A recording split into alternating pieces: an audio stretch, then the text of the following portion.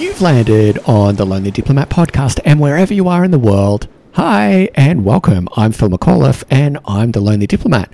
I'm also just really happy that you're here for this episode, because this episode and this podcast is all about helping you and other diplomats and those who live the diplomatic life reconnect with yourself and with the world around you. Got a quick question for you. What do you do when you're experiencing one of life's challenges? Do you acknowledge it and work through it? Or do you just push through? When it comes to loneliness, just pushing through comes at a terrible cost. And listener, I fear that you're paying that cost blindly. So in this episode, we're going to talk about the pitfalls of this all too common strategy of just pushing through. And we're going to jump right into it after I do two things. First, I'm coming to you from Canberra, and I want to pay my respects to the elders of the Ngunnawal people, past, present, and emerging, and humbly recognise them and any other people and families with connections to the lands, waters, and skies of this beautiful region around Canberra. And I also want to acknowledge and welcome all Aboriginal and Torres Strait Islander peoples, and indeed all First Nations peoples listening wherever you are in the world. Secondly, listener, a reminder that I think that you're pretty awesome, because very few people look for content on loneliness in diplomacy unless they recognise that they feel lonely while living the diplomatic life. So for that reason, pressing play may have felt like a big step, and I want to say that I see it, I see you, and I recognise your courage. So I want to get back onto the content of the episode, because I want to explore and unpack the just whole pushing through mentality. And I'm going to be honest with you, I don't know why I'm saying just pushing through like I'm some kind of hypermasculine farmer, but maybe energetically, the concept of just pushing through is hypermasculine. It's focusing on doing it. It's focusing on putting your head down and just getting it done. It's focusing on gritting your teeth and just putting up with the pain and all of that. And sure, just pushing through is a strategy that might work with some things. It might help you get through a deadline. It might help you get through an uncomfortable meeting. It might help you at a dentist or something. But it's not a strategy that gets you through every situation, every challenge in life. And you and I always need to remember that we get to explore other ways of dealing with life's challenges beyond just putting your head down and getting it done, despite the personal cost.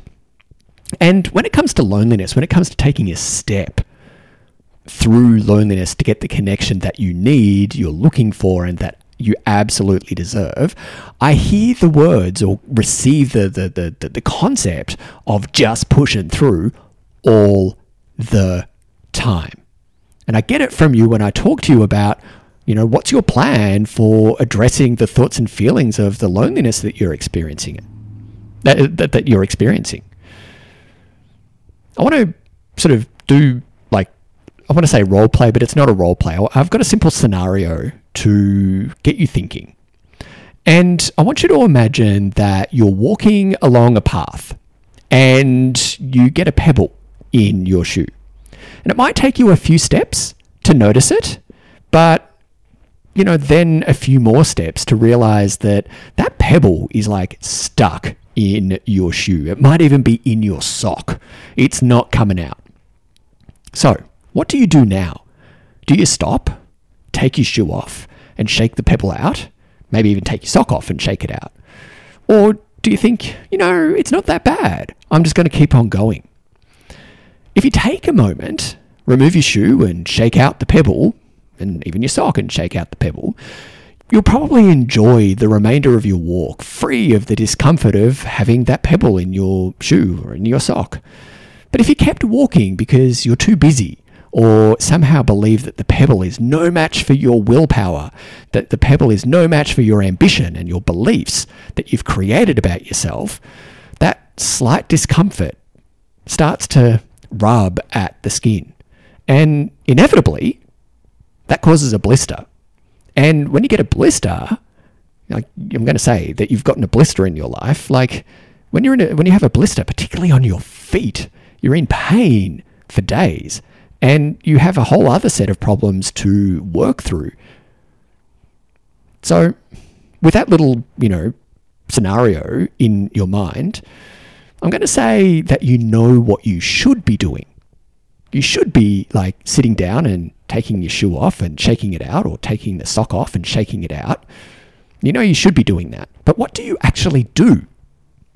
Because let's extrapolate the pebble in your shoe for the loneliness that you're experiencing.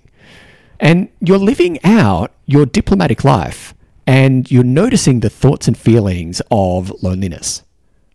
What do you do? What are you doing? Are you stopping a moment to address them? Or are you ignoring them? Are you saying that your loneliness is no match for your ambition? Are you saying that, I'm kind of a big deal in my office. I don't have time for this, human inconvenience. And are you trying to ignore them and just push through? Because stopping a moment and addressing those thoughts and feelings gets you on your way along the path to a more content state, a more content life, with a better sense of where you're going and how to get the connection that you need and deserve. And you could do that through developing your connection plan. Or conversely, that connection plan is something that you can call upon whenever you get that pebble in your shoe, whenever you start to feel the thoughts and feelings of loneliness come into your life. Or sure, you can ignore the thoughts and feelings that have you traveling your life path in pain, in discomfort, possibly traveling it aimlessly, or, definitely in that kind of pain, that low-level sort of pain that's like growing into something more serious. Because ignoring your loneliness is definitely putting you at a higher risk of developing serious health impacts, and more serious than a blister. Those health impacts that you get from pushing through and ignoring your loneliness and letting loneliness go from a temporary state, which it's designed to do, into a chronic state, is putting you at higher risk of dying from cardiovascular disease. It's putting you at higher risk of becoming depressed. It's putting you at higher risk of feeding your anxiety. It's putting you at higher risk of becoming an alcoholic, or some kind of combination of all of those. So many of you tell me after sharing your story of loneliness with me, I ask you, what's your plan? And he's like, you tell me, I'm just pushing through. And you're hoping that your loneliness will resolve itself. But what you're really telling me, and this is important, what you're really telling me is that you don't feel that you're worthy of stopping for a moment and getting some help and shaking out your shoe, shaking out that sock, and getting some help and support to help you then walk back along your path in life. What you're telling me is that you believe that you deserve to walk your path in life in discomfort. It doesn't have to be this way. You get to explore other ways of walking your path in life. And you're worthy of the best for your life. You're worthy of getting the soul-nourishing connection that you need and deserve, and perhaps that you've been looking for a very long time. And it starts when you take a few moments, just a few moments, to shake out your loneliness pebble. So, come and take off your shoe. Come and sit with your loneliness.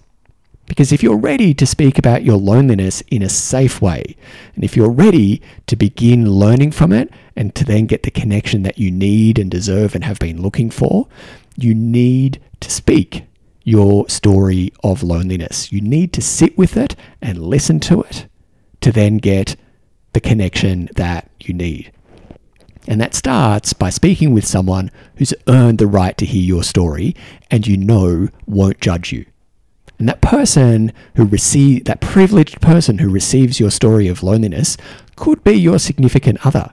It could be a trusted friend. It could be a therapist, or it could be a coach or a mentor. And if you feel that's me, who's earned the right to hear your story of loneliness while living your diplomatic life, you know where I am. That's it for this episode. Be sure to check out all my content and services helping you and every diplomat and those who live the diplomatic life to reconnect with yourself and the world around you through my website, thelonelydiplomat.com. Remember, you're not meant to endure loneliness for long, and you're worthy of receiving the same love and support that you so freely make available for others. Please like, comment, and share this episode so it reaches more diplomats experiencing loneliness and lets them know, just as you now know, that they're not alone. I really appreciate you choosing to spend some time with me today, but it does sound like you're getting ready to go. So until next time, be awesomely and humanly you, because the world really does need more you.